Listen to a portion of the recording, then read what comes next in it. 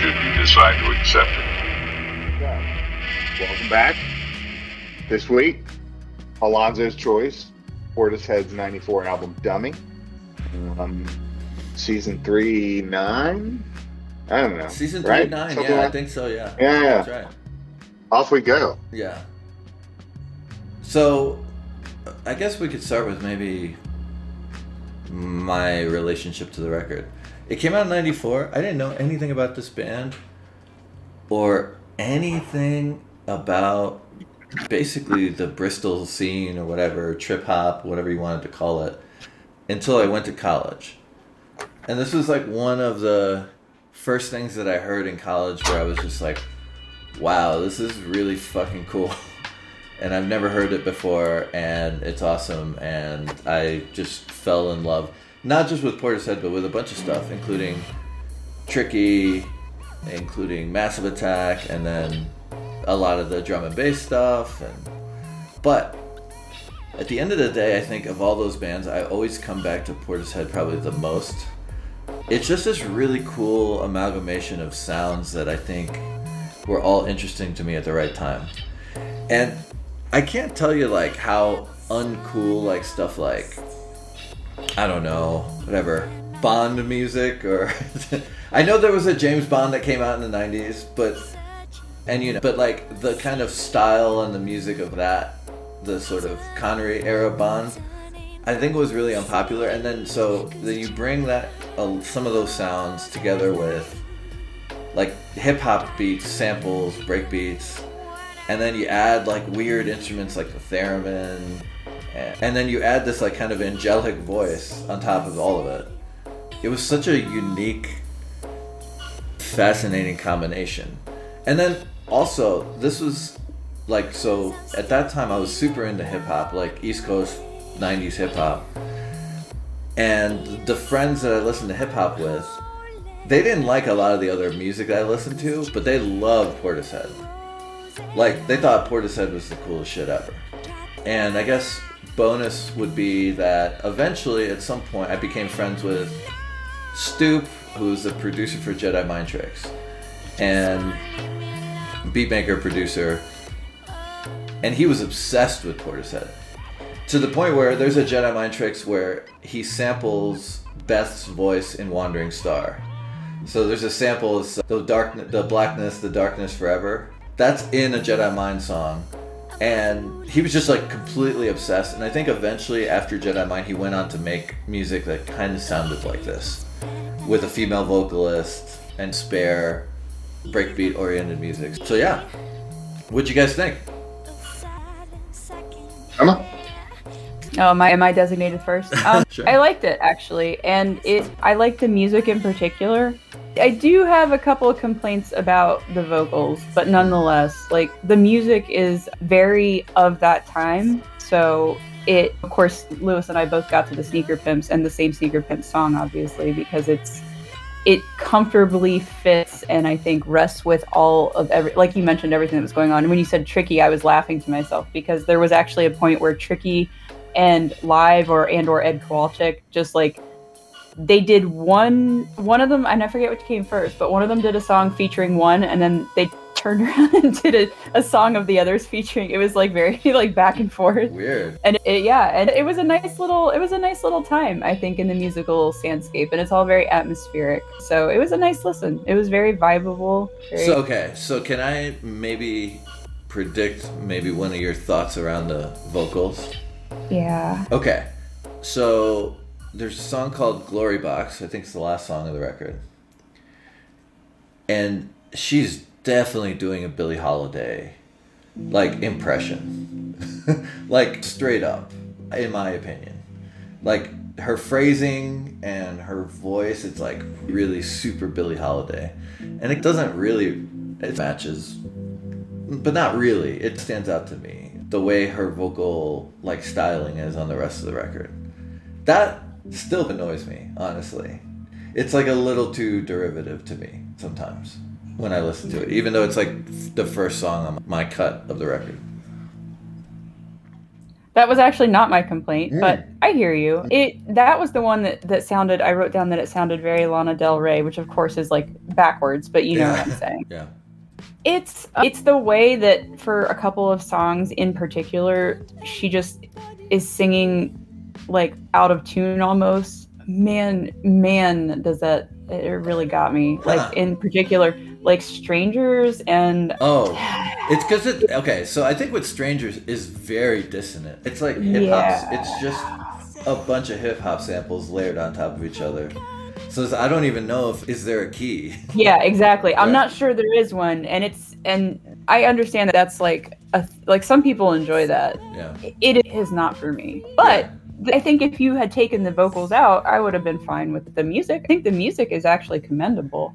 It's just that there are some songs where I wish they would have just remained instrumentals or done something. Like, there are male vocals in Biscuit that I actually think are very cool at 2:15. Sure. But let's get to that real quick.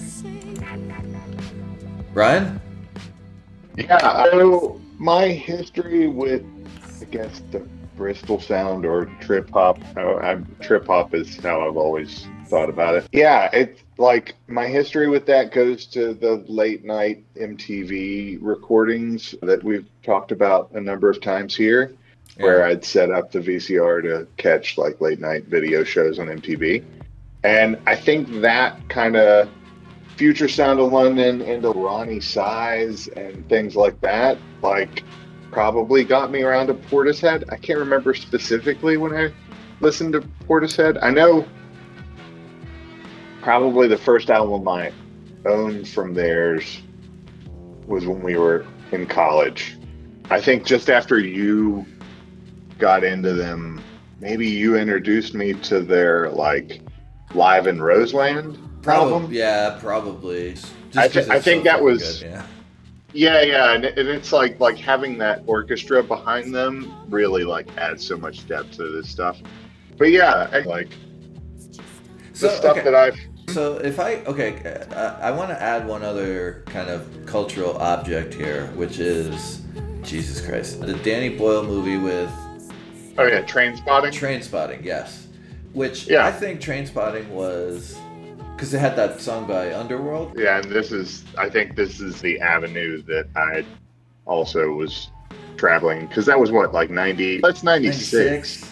Yeah, I just remember that movie was so good, so weird, so cool. And we watched that in they had that in the video store.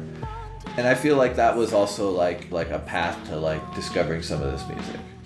Right? Sure, that and like for me, listening to the electronic stuff through MTV led me to at least look for what albums were in those sections of the stores or like any place that carried music. Yeah. And so I don't even remember what the name of the store was, but in Moorfield behind the McDonald's was a Hex for a while, and then it turned into some other Five and Dime, but the building was bigger. Huh. I don't remember. In their music section, I found a copy of the Ronnie Size. Is it New Forms? Is that the name of the album? Was it a double album? Yeah, I think it was. That's what I'm trying to check now. But so that came out in 97. So that would have been a couple years after this. Yeah. There was so much, I don't know, like nobody was listening to that stuff back there. Nobody was. Nobody even knew anything about that stuff.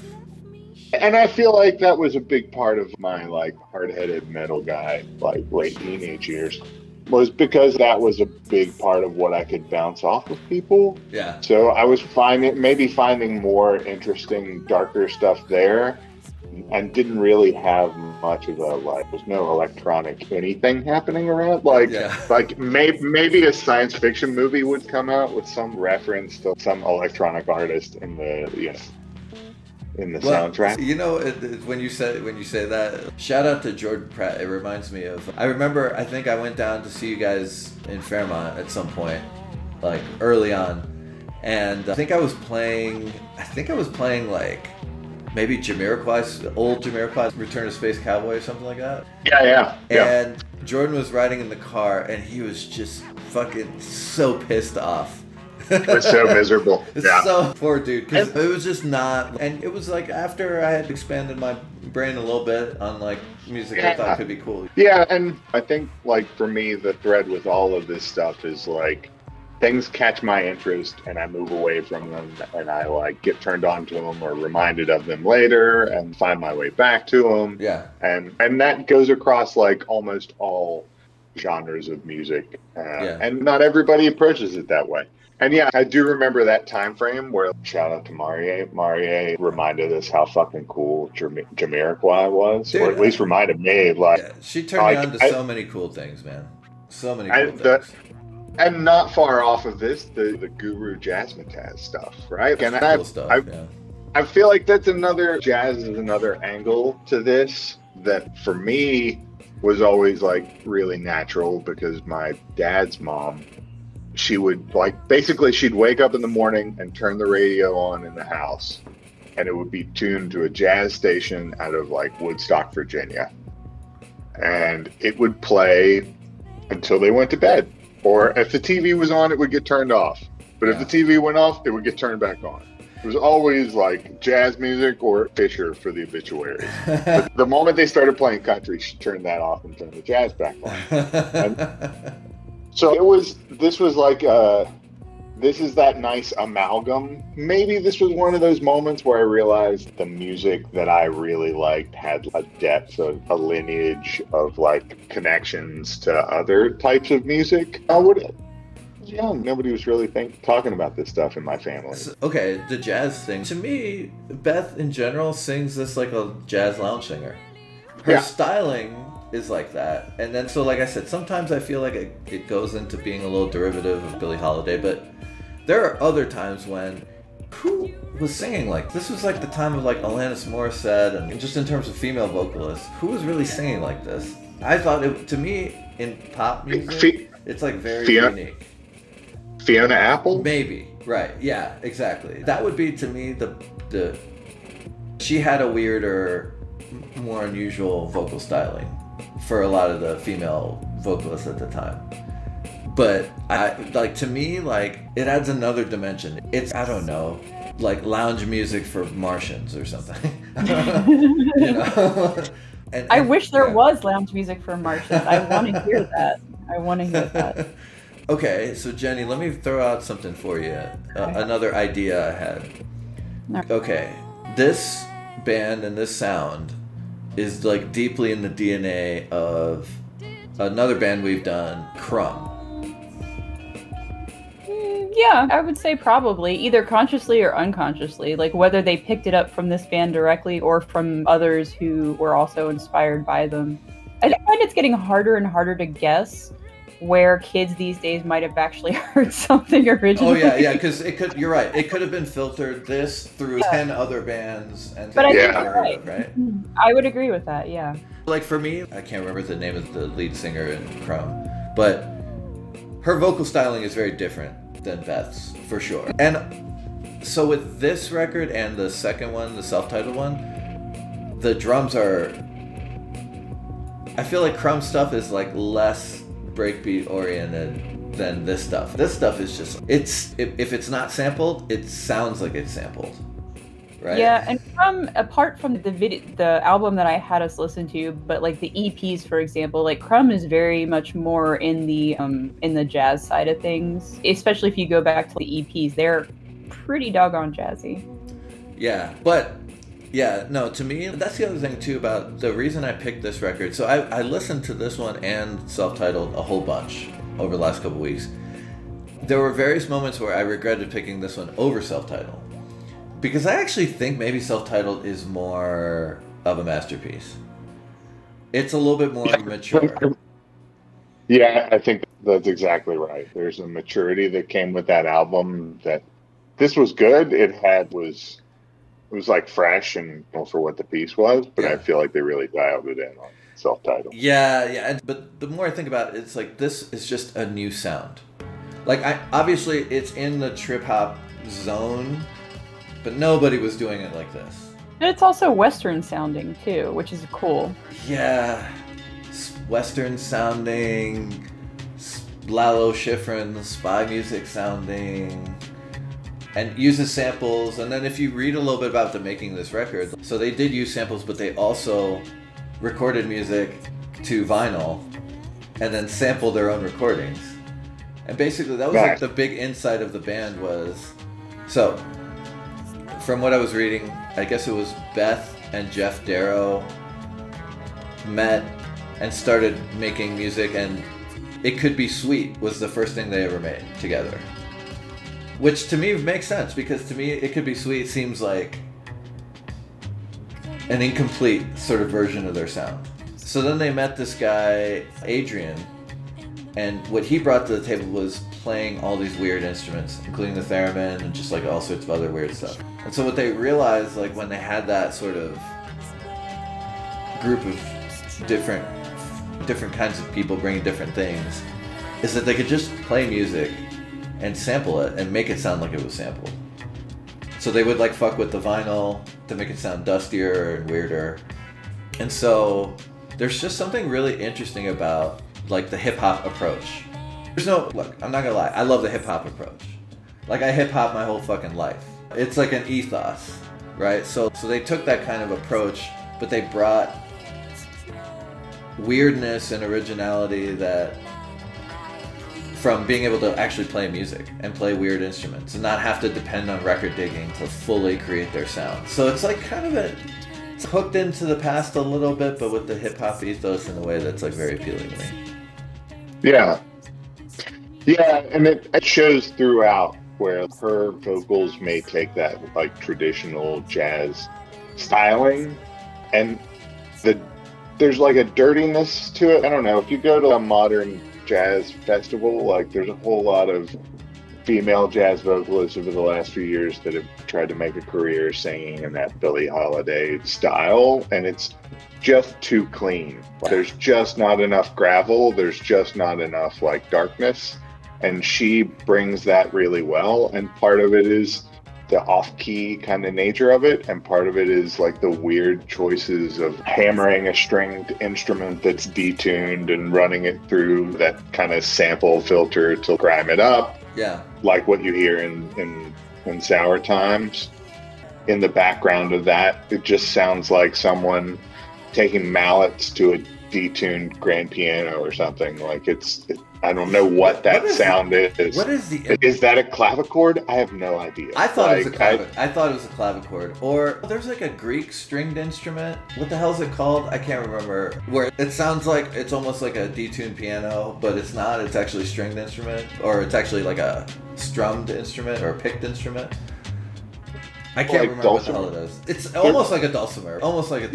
Right? Which is another interesting, like, kind of, I don't know, like you say, like, it's nice that they have these, like, weird stringed instruments that get brought into it. There's an organic piece of it that they have. Yeah. That, again, is why I like the Live in Roseland album is so good. Like, I'm with you in that I come back to Portishead a lot. I think I come back to the self-titled more than this, but overall it's almost always the Roseland stuff. Like that extra level of like strings. The only thing that isn't as pristine with that is that I don't think they did a good job of miking in the turntables. Yeah. So like their levels are super high, whereas in the album version, like the turntables are bled into things a lot better. Yeah.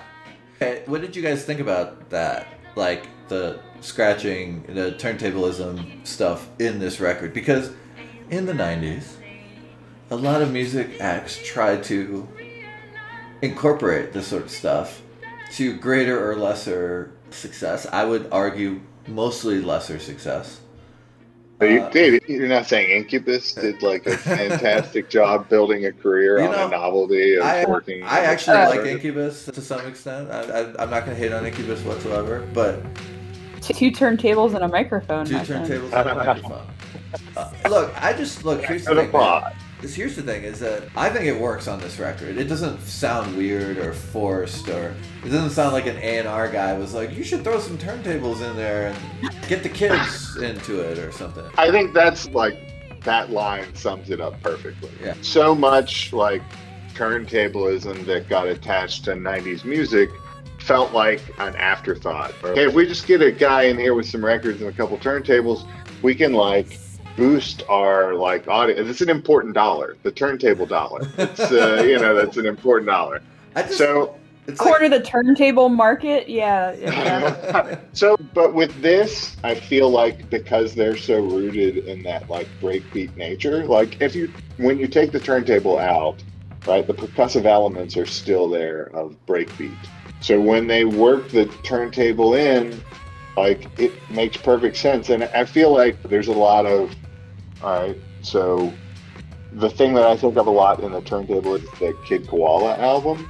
That first, so in the after party, I threw in Fender Bender, which is great. There's some really interesting turntable work in that. Yeah. The DJ Shadow, I feel like there's DJ a whole Shadow, like mid to late 90s turntable work that either is influenced by this or like shares an influence with this, but shares a sound. And I think it works really well in it. I think it brings like a liveliness to some of the darker pieces that feels like it should be the soundtrack for like a Guy Ritchie movie. Like, Guy Ritchie, huh? Interesting. Like early Guy Ritchie, like early like Stock. Snatch, Lock, Stock. Yeah, like that level of Guy Ritchie stuff. It feels like a British gangster film in so many ways. Okay. On so many tracks. Hey, Portishead should have, by all fucking rights, done a Bond theme. Yeah. How the fuck did that not happen, dude? Maybe they weren't into it. I didn't Come look into on. it. You never know. They seem pretty open to doing cool stuff, and that's like the sweet spot, I feel like, for songs like Sour Times. Sour Times should have been a fucking Bond theme. And it's just, what the fuck is wrong with people in charge here, man? What the hell is wrong? I could just imagine, I could come up with a Bond plot just based off of Sour Times. Yeah, their like manager record label wasn't like daily making calls to that estate. Like, who did the Bond? Like, who did the Bond? they were really themes? failing. Who did the Bond themes in the '90s? I don't even fucking remember.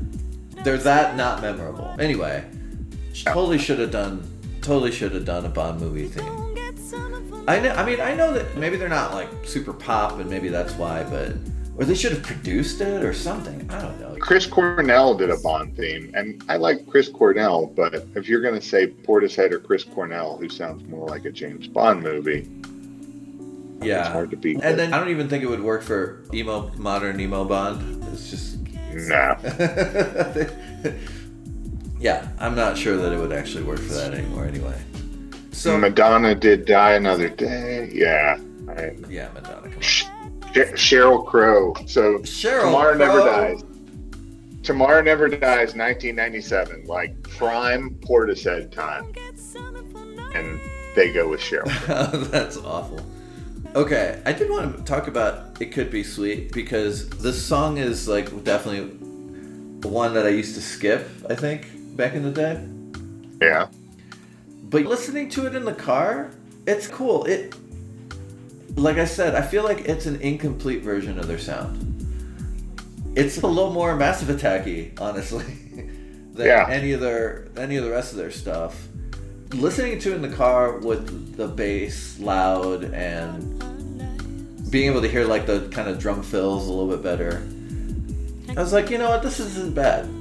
It didn't make my cut. It didn't make anyone's cut, I think.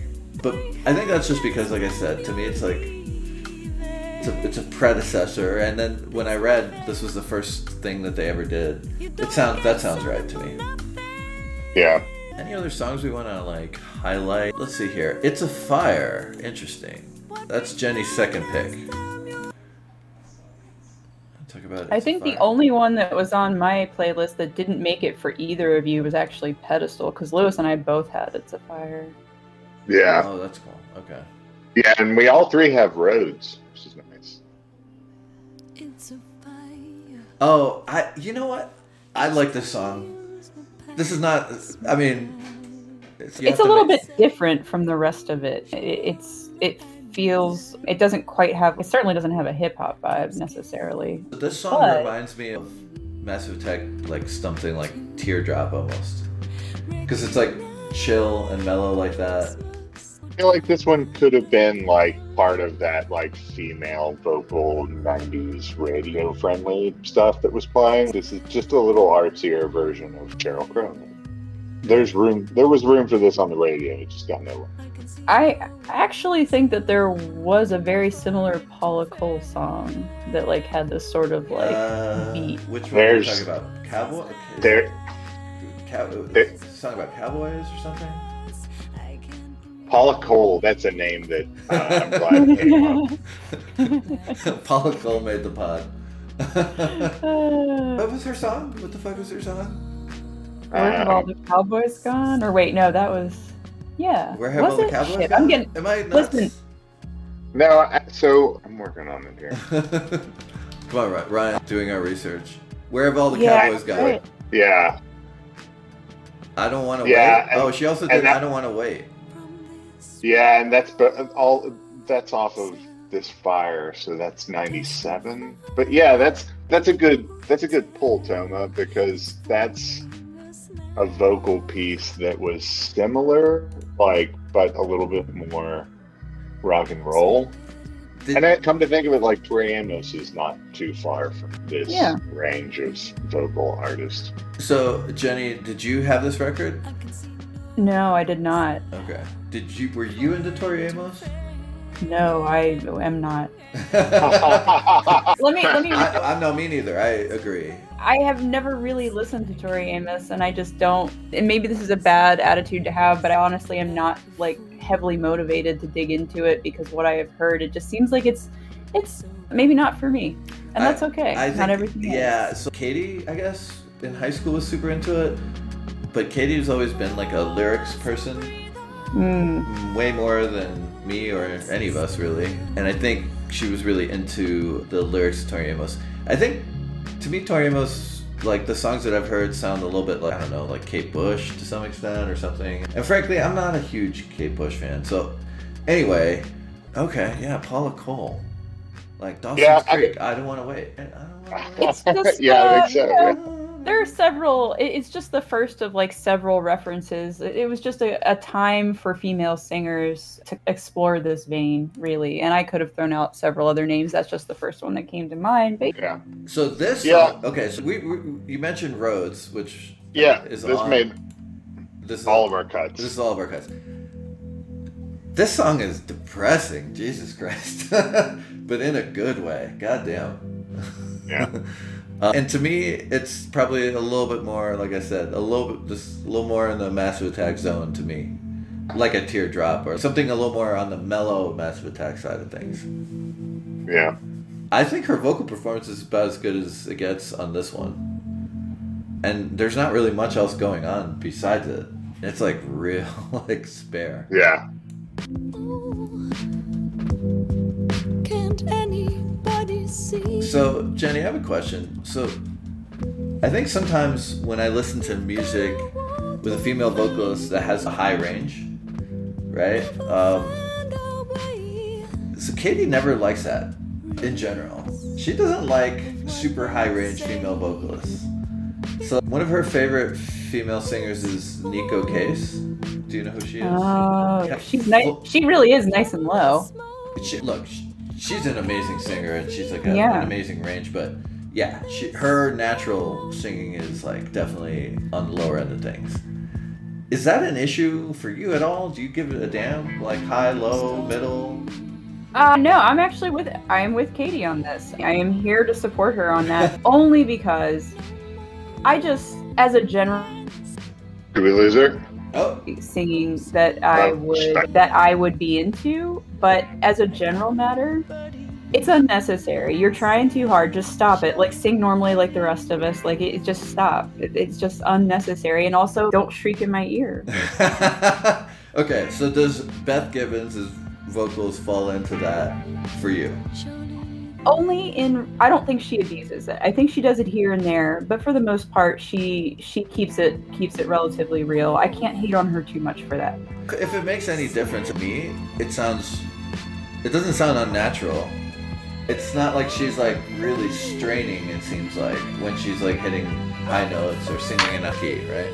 Sure, which is fine. I don't think that she's crossed any lines here at all. I not with the terms of what pitch she's singing. Now, as discussed with the tone, I have issues, but okay.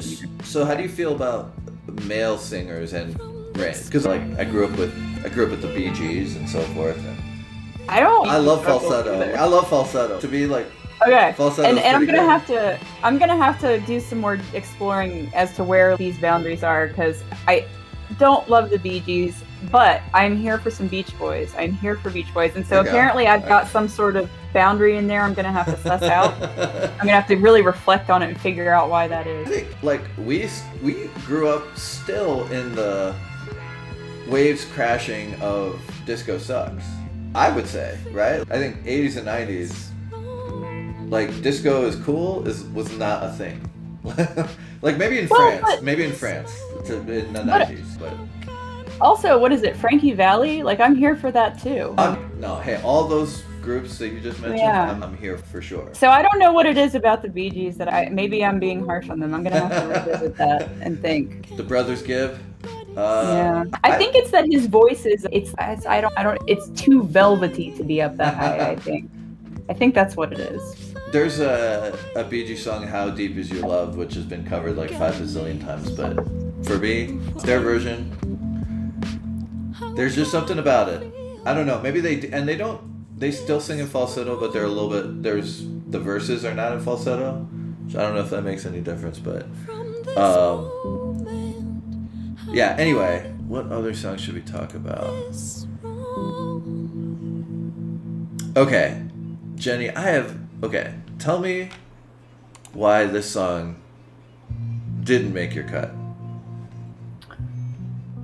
I guess the very simple answer is that I did not enjoy it as much as Damn it, tell me why. The beginning actually reminded me, here's a reference, MF Doom on the Adult Swim album, which I've already forgotten the name of. Danger Mouse.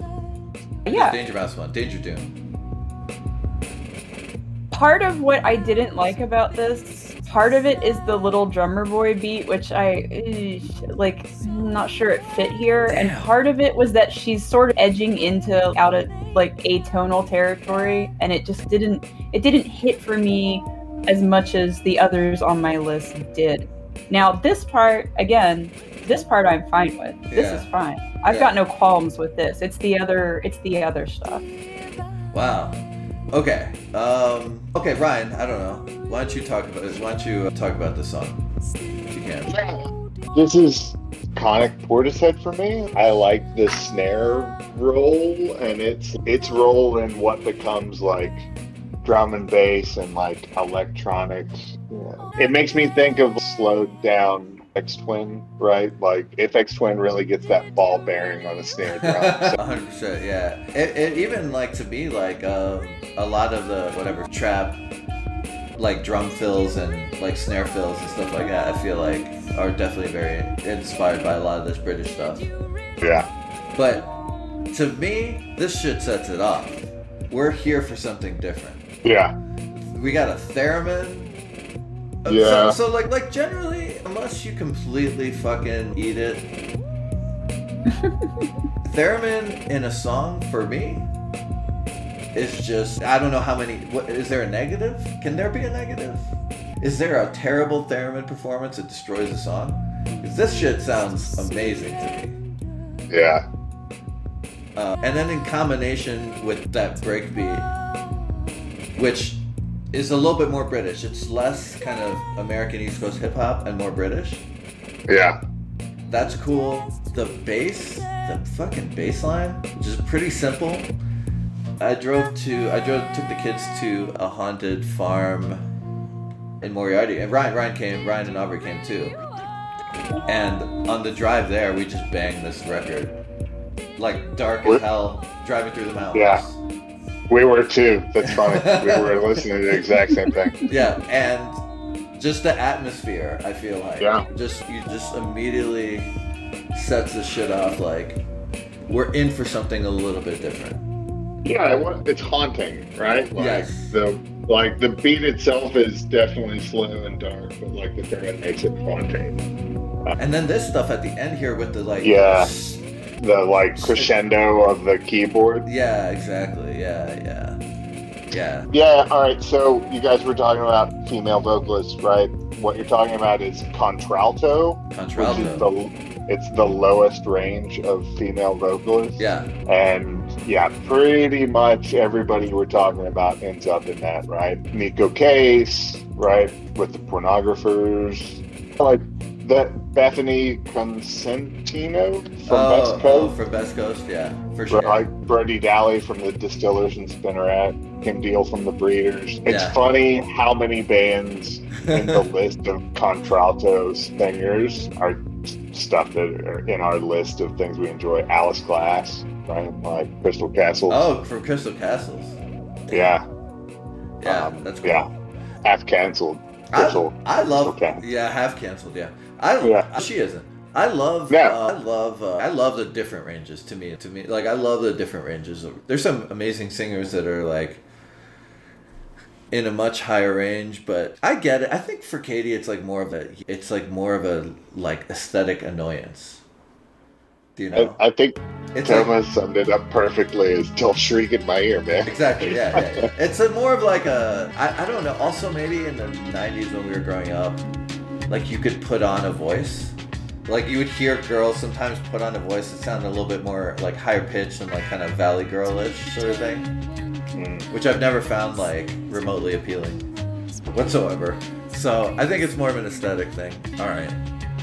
Any other songs we should talk about? Glory Box? Should we play Glory Box? I don't think we've played Glory Box yet. Iconic. Yeah, so this is the song that to me, like I said, it's okay, so instrumentally, to me, this is like one of their coolest instrumentals. This is like a classic Portishead. Yeah. It's a little more spy music, a little more Lalo Schifrin, a little more that.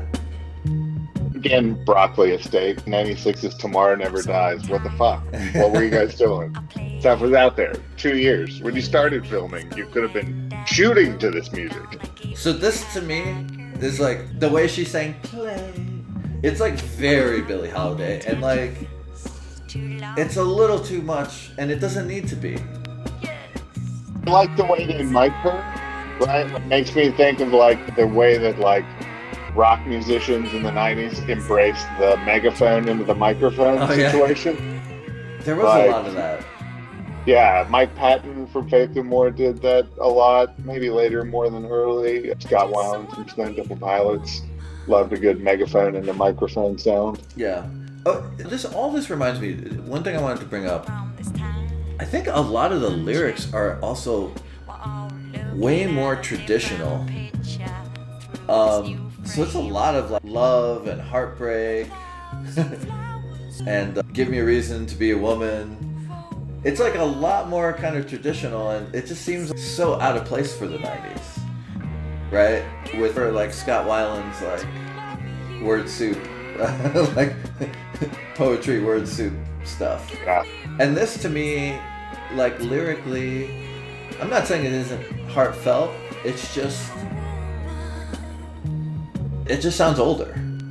It sounds older. It sounds like a little more, I don't want to say pure exactly, but I don't know, less complicating of the idea of love or pursuing love or whatever. It's like kind of your standard, I'm hurt, I want you, like back and forth. And I don't know how I feel about that exactly. I guess probably at the end of the day, I'm less interested in that. But to me, it like flies in the face of everything else in the 90s. I don't really remember hearing stuff like this lyrically. Like talking about being a man and being a woman. I don't know. It's just not, it doesn't really work with the time. All right. Anything else? Anything else before we rate this thing? Well, let's Okay, rate let's the rate thing. it. Okay. Ryan, why don't you go first? Yeah, I love all of Portishead's work. This is maybe 60% of this album is fantastic. 40% of it is still really good, but maybe not what I'm looking for in the Portishead album. So this is like 3.75, maybe 4. I'll say 4. It's like a 4. I don't think they have anything that's not super original and enjoyable. Yeah, this is a 4 for me. Jenny, I'll let you go last. I'd say it's a 4 for me. It's a 4 because I think I agree with you, Ryan. 60% of the songs I think are classics. If Portishead was doing a tour and they were like doing a 2-hour show, they got to play 6 or 7 of these songs. To me, Yeah. those are like just classics. But I give it 4 stars because I think in 1994 there was really nothing that sounded like this.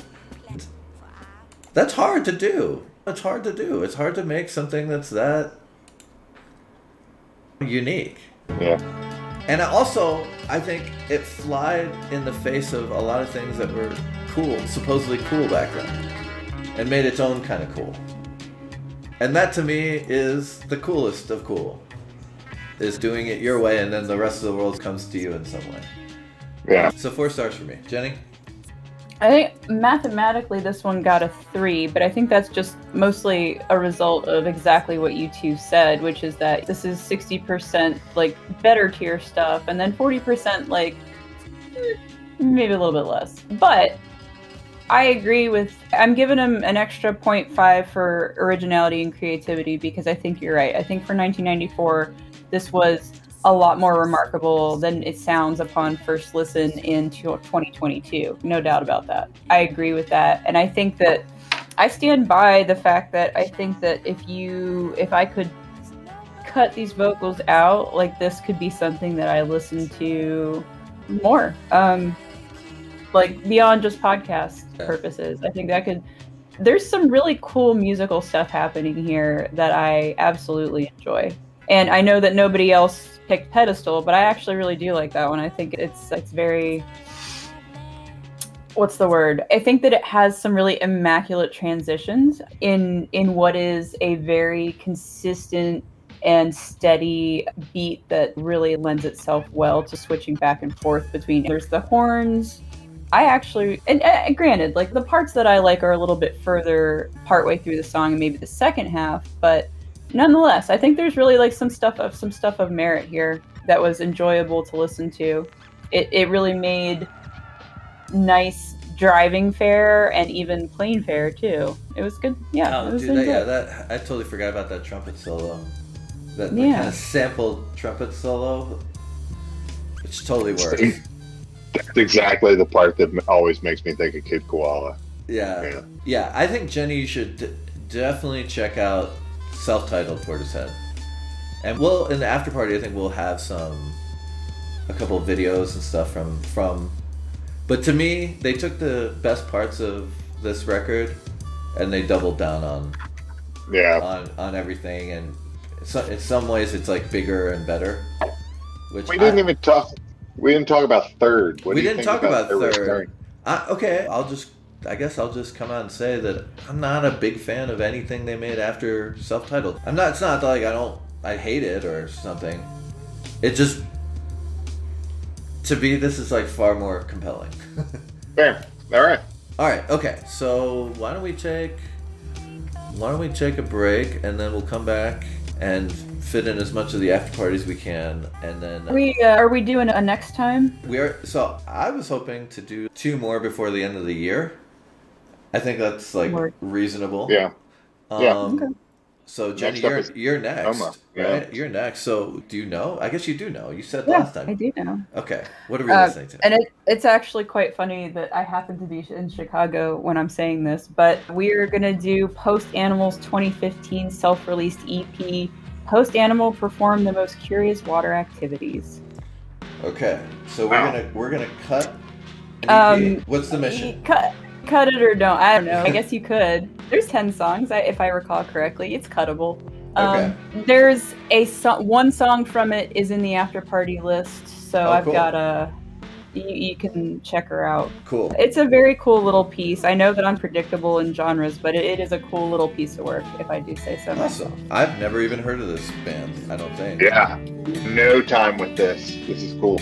Awesome. Yeah. That's cool. All right. You got a gun, Letty? Or would you